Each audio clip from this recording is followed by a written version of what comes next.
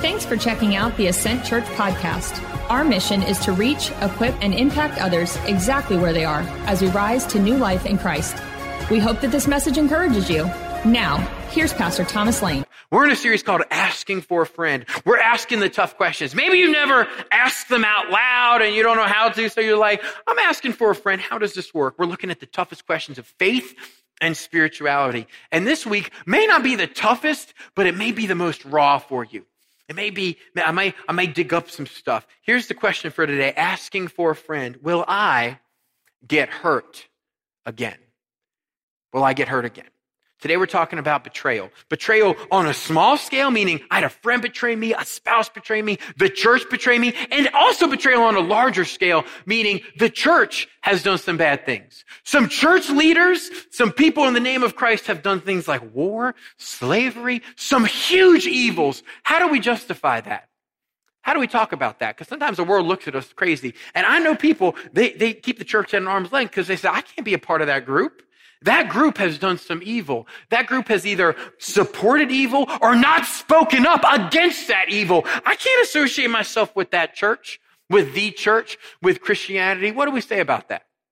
How do we respond in these situations? That's what we're going to explore today. But sometimes the world looks at us like we're crazy. They really do. There's something weird about me I want to share with you.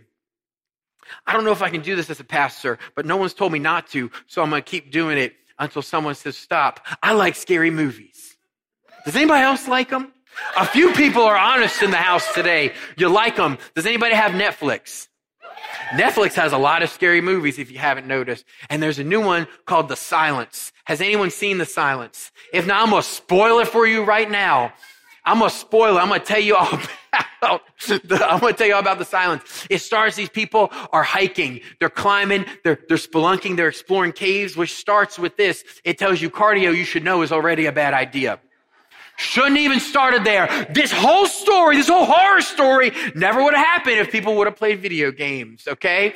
Or gone and lifted some weights and not cardio. But I'm just saying, they're climbing in the caves and they're exploring and they get to the end of the cave. This is how you do in a cave. I don't know why, but this is how you walk, I guess. And they get to the end of the cave and I don't know how they know this, but it's important to the plot. So follow along with me. They get to the end of the cave and they say, on the other side of this wall, there's a huge cave system and it's been sealed off for millions of years and we just discovered it and we're going to go explore it. It's a bad idea. So these people, they get their little pickaxe and they open it and they're like, oh, this is really cool. And then they hear something they hear. And they're like, what is that? And all of a sudden, out of the cave, a million little monsters come out. They're kind of like bats. They're kind of like little pterodactyl things. They're little monsters. They don't have eyes. They can't see. That's pretty creepy, but they can hear really well. And if you talk, they will eat your face and you will die. That's how it goes. It's that simple. Some of y'all, it's your first time at this church and you're like, what is going on? What have I got myself into? So the whole movie, this group, they're trying to survive and they're trying to make it, and the whole United States is in a downfall. Planes are crashing, people are dying. It's a complete nightmare. It's scary, it's spooky. And then you find out that's not the real bad guy. You think the little monster who will eat your face is the bad guy. That's not the real bad guy. At the end of the movie, we meet the true villain who we're all supposed to hate. And you know what his name is? The Reverend. I was like, really, Netflix? Come on, man. At the end, and he's just creepy. Look at the creepy Reverend. Just look at that dude.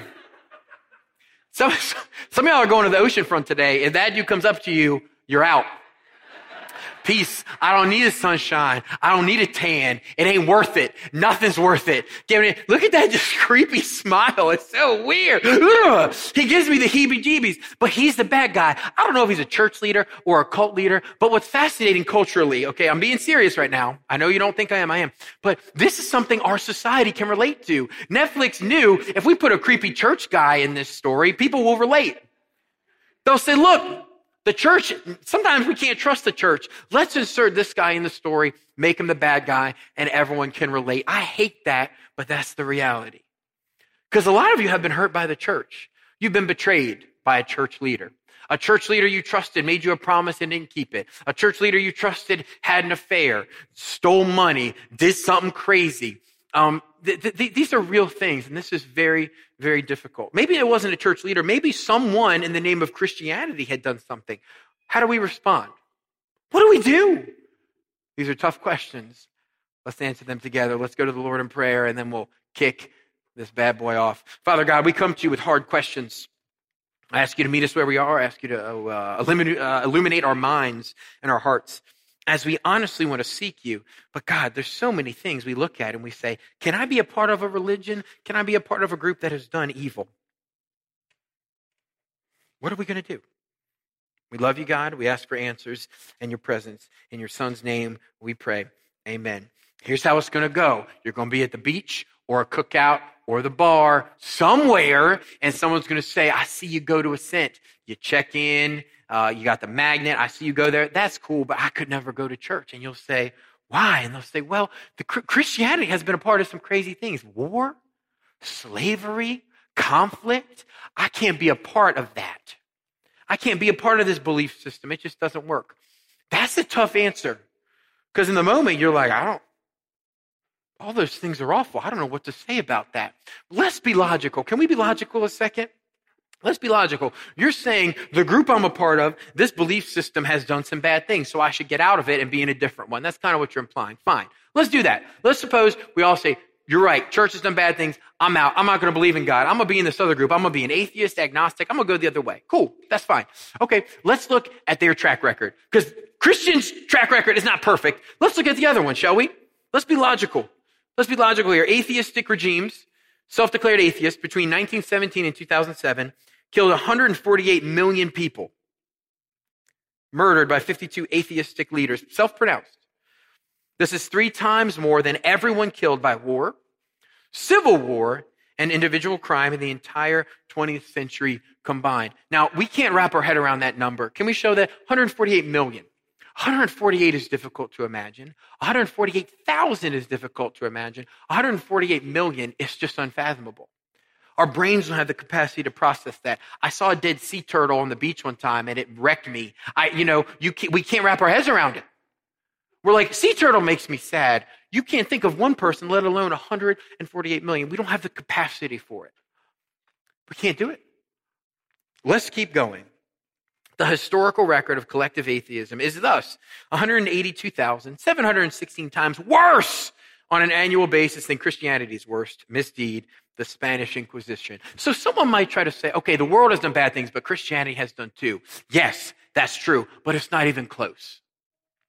It's not even comparable. It's not like the church is here and the world is there. It's pretty much, 182,000 times worse. It's not 2 times worse or 3 times or 4 times. It's not even comparable. Yes, the church has done bad things, but the alternative is not exactly bright. Anthony DeStefano wrote Inside the Atheist Mind. He said, look, the main reasons for war have always been economic gain, territorial gain, civil and revolutionary conflicts. These are things that the Bible unconditionally condemns. It condemns racism. It condemns slavery. It condemns all this stuff, if you're reading it properly. So for you to say, I can't be a part of this group because evil has been done, whoever did those evils in the name of Christianity, they're not doing it the right way.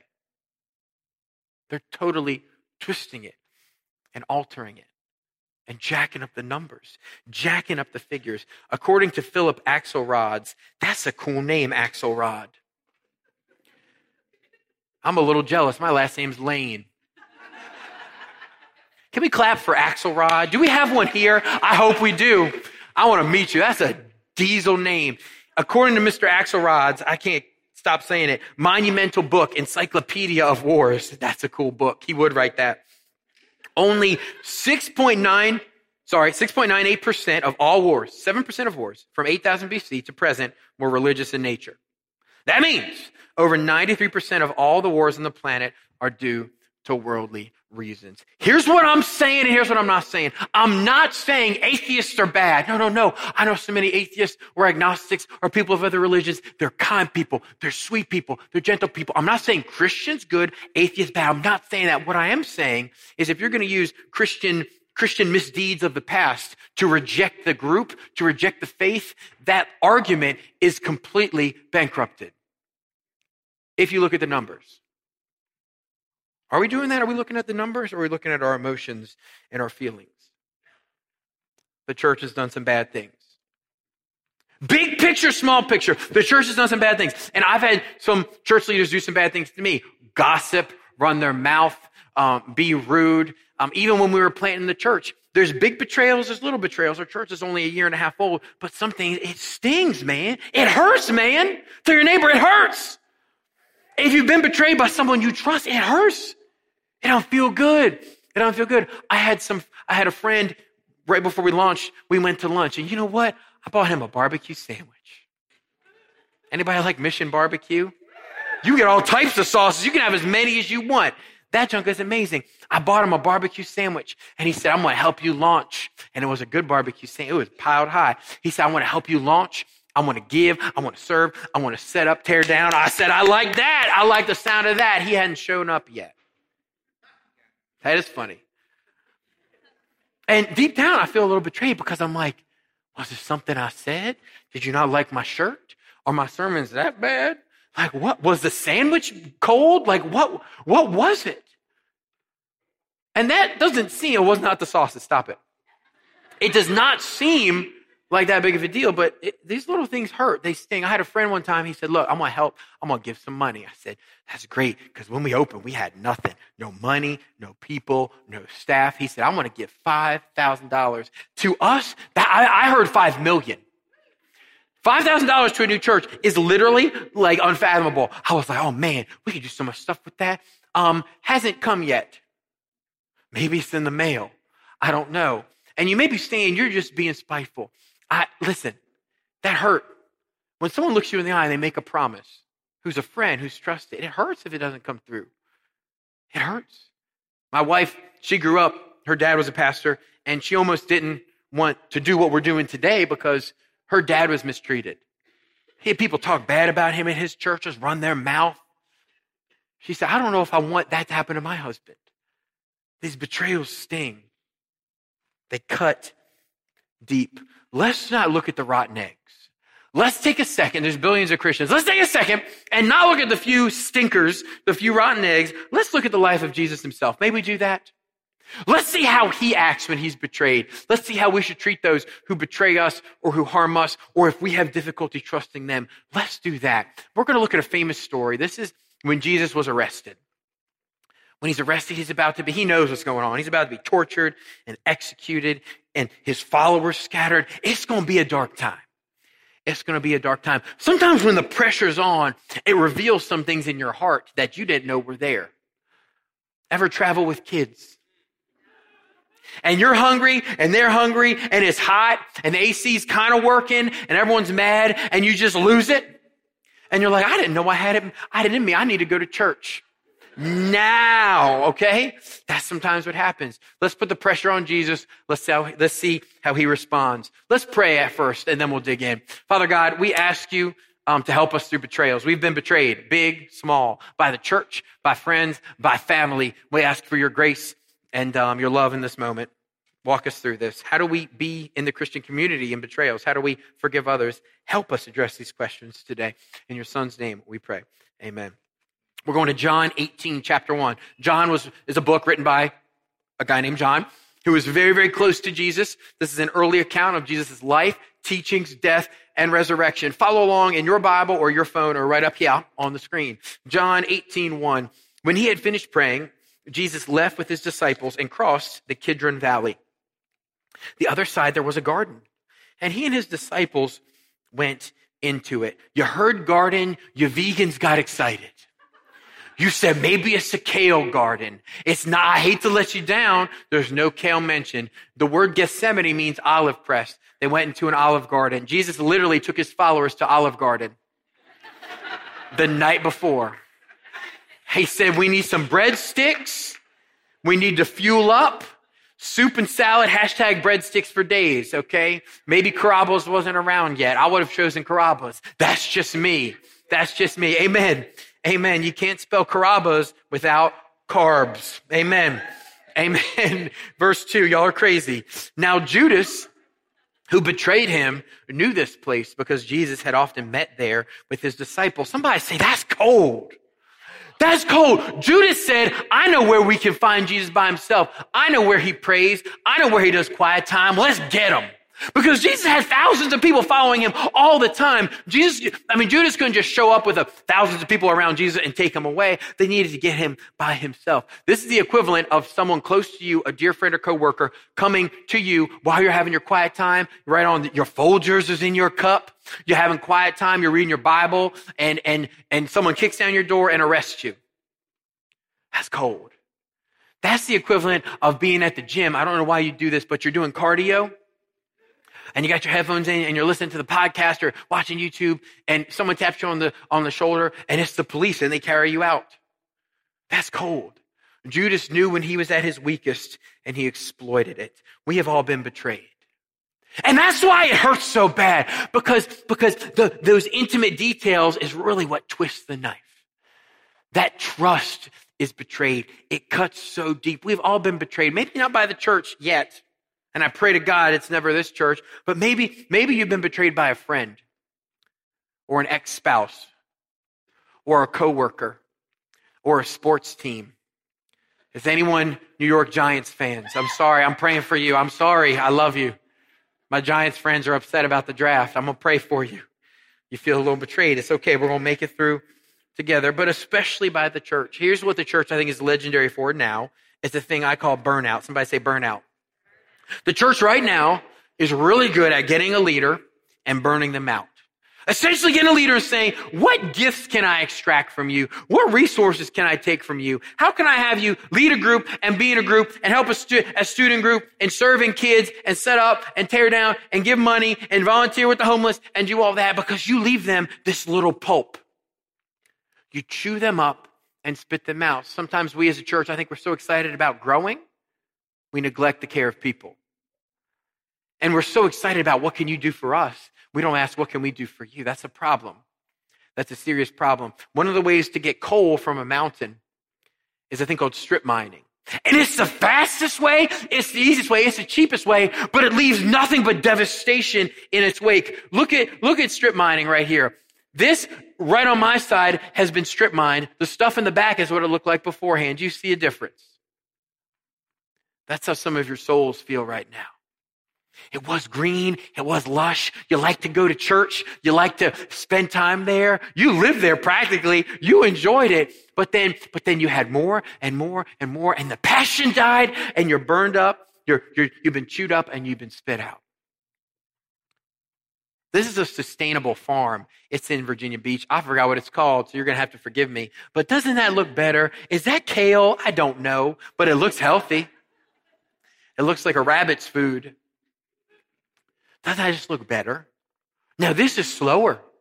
It's sustainable. It takes a long time, but that's what we want to do at this place. I've been burned out.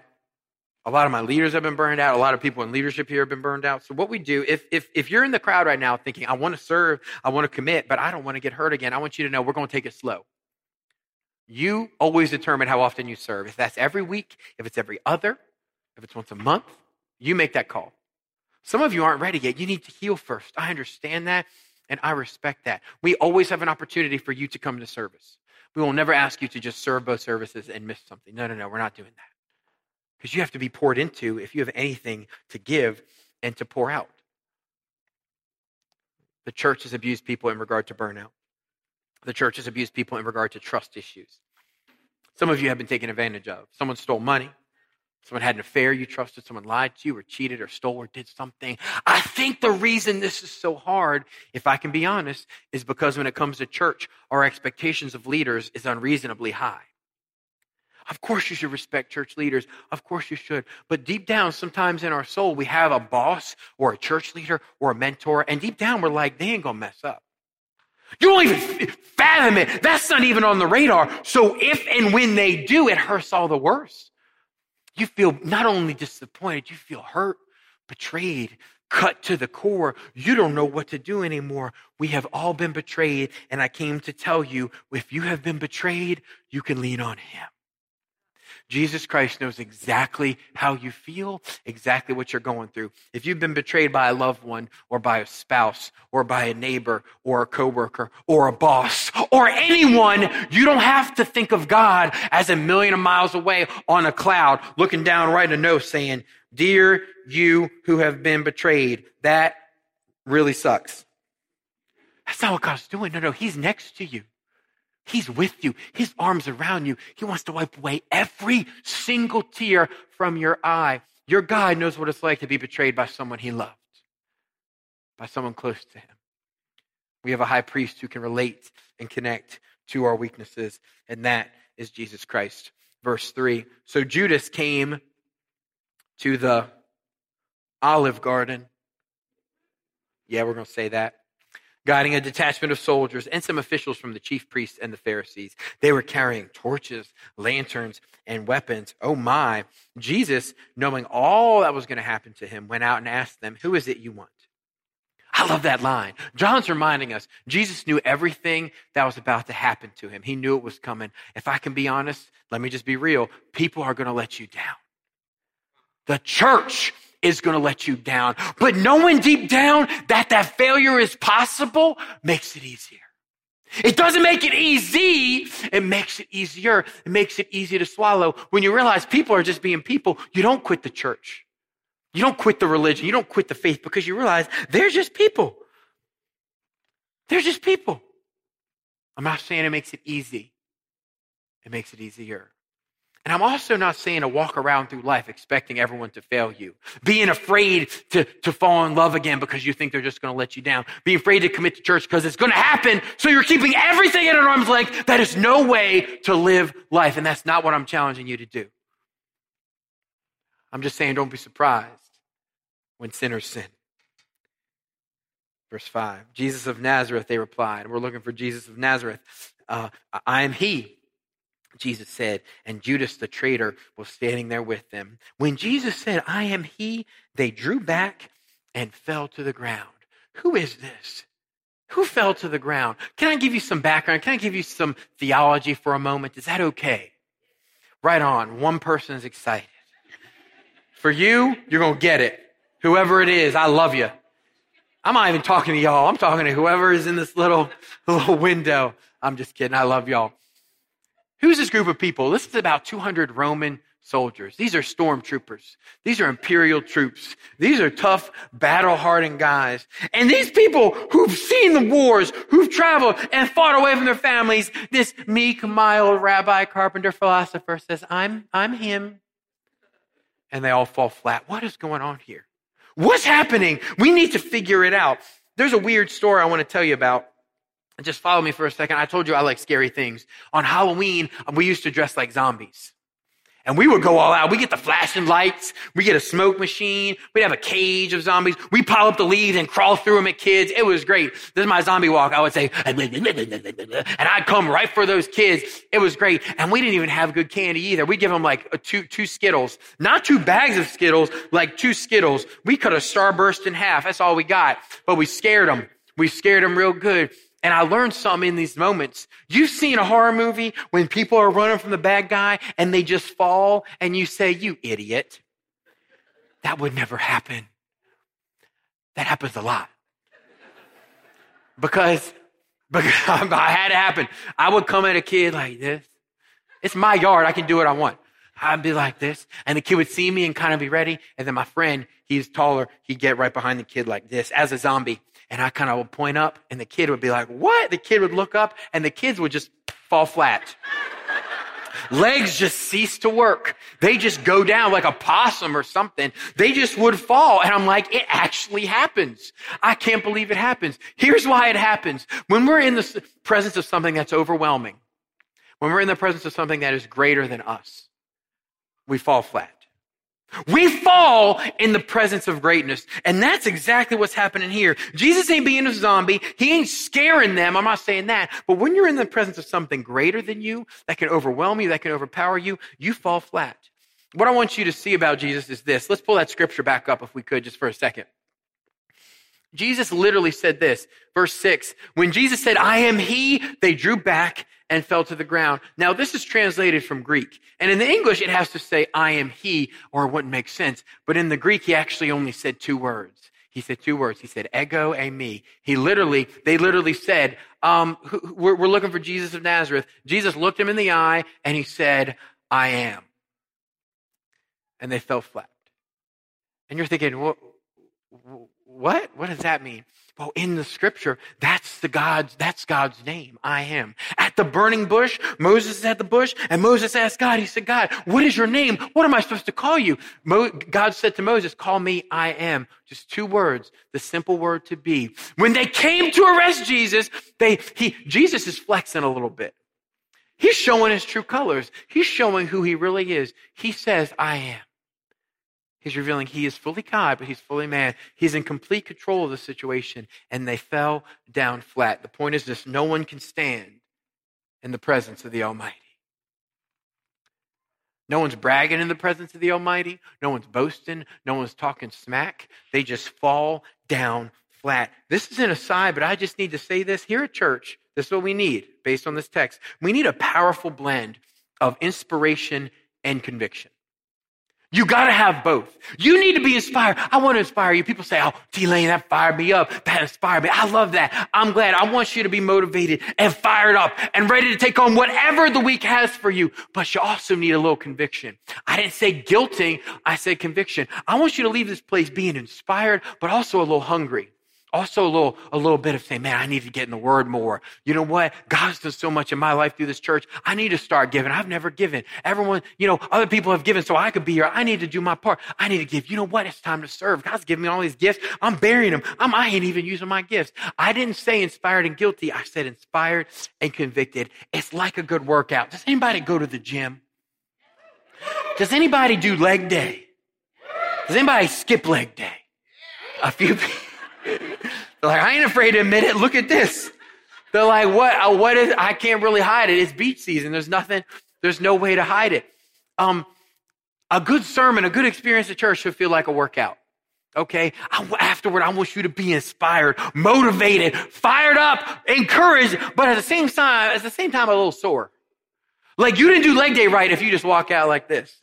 Like you got to leave leg day. I'll call it the leg day limp. You leave and you're like, okay, that's a little tight.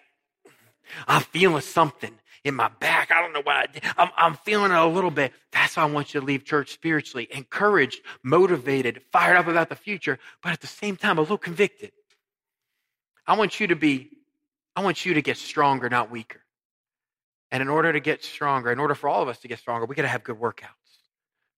We got to grind. We got to push through. We got to be challenged. Let's move on. Verse 7. Again, he asked them, who is it that you want? Jesus of Nazareth, they said. Jesus answered, I told you that I am he. He literally says, I told you that I am.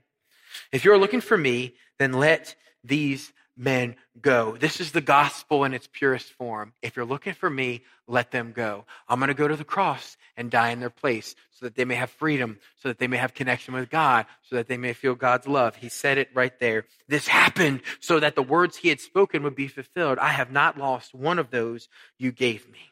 Let's be practical for a minute. When you are betrayed, how should you respond? What should you do? I'm going to give you 3 things today. The first thing we see from Jesus, when you're betrayed, number 1, focus on the big picture. Focus on the big picture. Jesus focuses on the big picture. He's not thinking about his feelings. He's not thinking about his emotions. He's not thinking about anything. He's thinking about scripture. He's saying this is all part of the plan. He's looking at the big picture. And if you have been betrayed by church, I want to tell you, focus on the big picture. God's church is so much bigger than one leader who is flawed. Let me say that again, because some of you have been hurt by a church from your childhood or down the road, and you don't want to come back to church. You say, I'm done, I'm out. God's church is so much bigger than one leader who's flawed, than one leader who dropped the ball, than one leader who made a mistake. I know so many people who've walked away from God, from community, from church, because a Christian leader dropped the ball. They messed up. They messed up big time, but you need to know God wants to do so much more in you and through you. Don't let that stop. Don't let one person's sin, one person's flaw stop what God wants to do in your life. what he wants to do through you. You have no idea. If he laid it out to you right now, you would collapse. You would faint. It would boggle your mind. It would knock you down. God doesn't tell you the whole thing. He tells us bits and pieces at a time. You have no idea what he wants to do in your life. Listen, you don't have to stay at that church. I hope this doesn't happen here. But some people feel guilty. They were at a church, they got burned, they left. You don't have to stay there. I'm saying don't leave the church. Capital C church. Don't walk away from your faith. Listen, a betrayal might have brought you to this church in the first place. A betrayal may have caused you to reevaluate your calling, your ministry, or your passion. God can work through betrayals. He carried out the salvation of the world as a result of a betrayal. Did you catch that? So if you feel betrayed, if you feel let down by a spouse, by a friend, by a coworker, you have no idea what the next chapter holds. Do you understand this? Don't miss this. A betrayal is what launched the salvation of the world. As right here, as this moment, Jesus is arrested, he's tortured, he's killed, you have salvation. And it was something so painful, so dark, so miserable. That's how you might feel right now. You have no idea what God wants to do through it. You have no idea. That's if you're betrayed by a church. If you're betrayed by a friend or a lover or a coworker or someone like that, there's just something I got to tell you. Because there has been a time in my life I was betrayed by someone multiple times. And I wanted to tell you it hurts. It hurts deep. It hurts bad. And someone spoke some words to me. It encouraged me in those times. But I realized why it hurts so bad, because I thought I needed those people. I thought I needed them. I thought I needed them to get where God was calling me to go. I thought I needed them to be who God was calling me to be. I thought I needed them for my career, for my joy, for my happiness. I thought I needed them. If you've ever been betrayed, big or small, by someone in church, by a friend, by a family member, I came to tell you today, you can win without them. You can win without them. I'll say it a third time if somebody needs to hear it. You can win without them. If you remain dependent on people to carry you, where only God can take you, you will never complete the journey. And that's where some of y'all are right now. That's where some of you are. I don't know if you heard me. I'm going to say it one more time. Half you heard me. Let me say it again. If you remain dependent on people to carry you, where only God can take you, you will never complete the journey. But once you realize that you can win without them, you can win without them. You don't have to be daunted when people walk away. You don't have to be heartbroken you don't get that job. You don't have to have nightmares that career path didn't work out, because you can win without them. God will send you the exact people you need in the exact time you need them. You can win without them. And until you get that, you will not experience true freedom. You're linking your future with that person.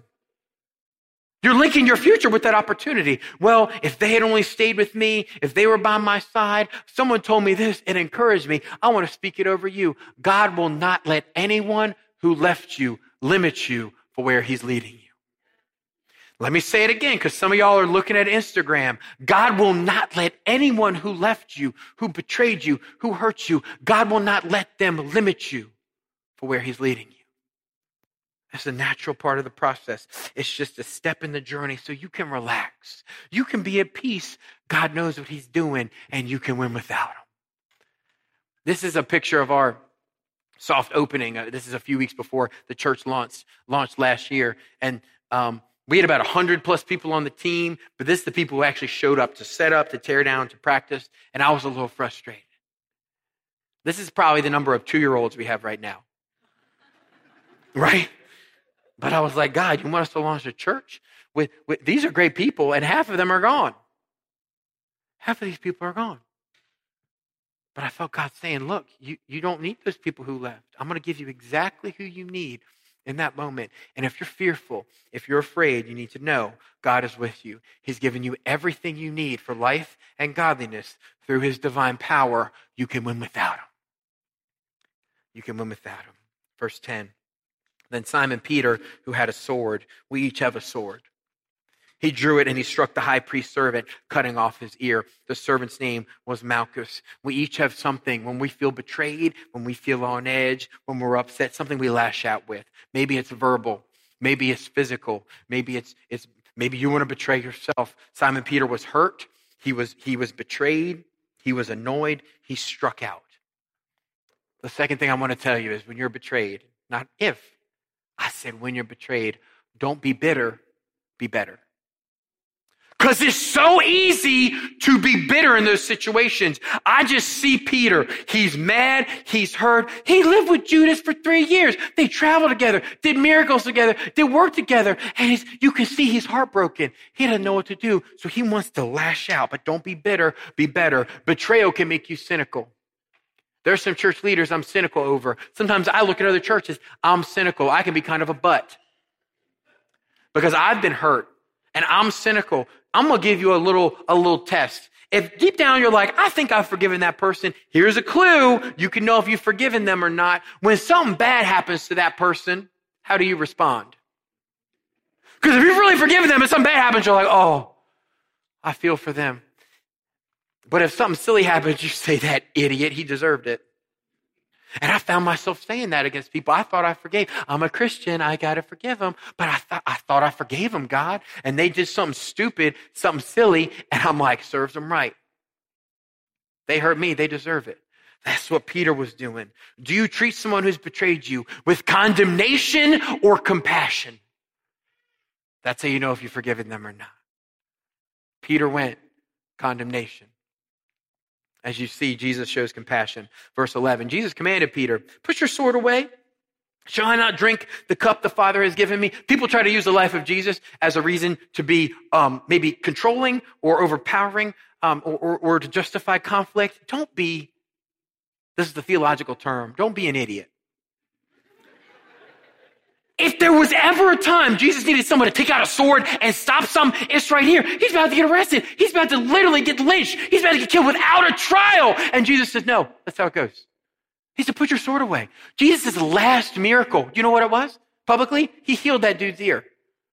He reversed the violence that we create. That's what Jesus did. That's what he did. That's his final miracle. Number 3, you got to count the cost. If you struggle to forgive others, remind yourself how much it costs for Jesus to forgive you. Realize for a second how much grace that God has allotted you. How much grace he's given you. If you struggle to forgive, if you find yourself laughing at someone, saying they earned it, they hurt me, they deserved it, they're going to get what's coming to you, stop for a second, let the gospel sink deep, and you'll see. Let's pull these verses back, 7 and 8. We're going to close here. We're going to close here. Then y'all can go to Cracker Barrel. Some of y'all are like, I'm going to Olive Garden now, fool. You've been talking about breadsticks. Don't do that. Don't do that. Verse 7, again, he asked them, we're going back. This isn't a new verse. We're going back to what we already read. He said, who is it that you want? Jesus of Nazareth, they've said. Jesus answered, I told you that I am he. Remember, he literally says, I told you that I am. If you are looking for me, let these men go. That's the gospel in its purest form. If you're looking for me, let them go. Another way to translate that phrase, let them go, is forgive them.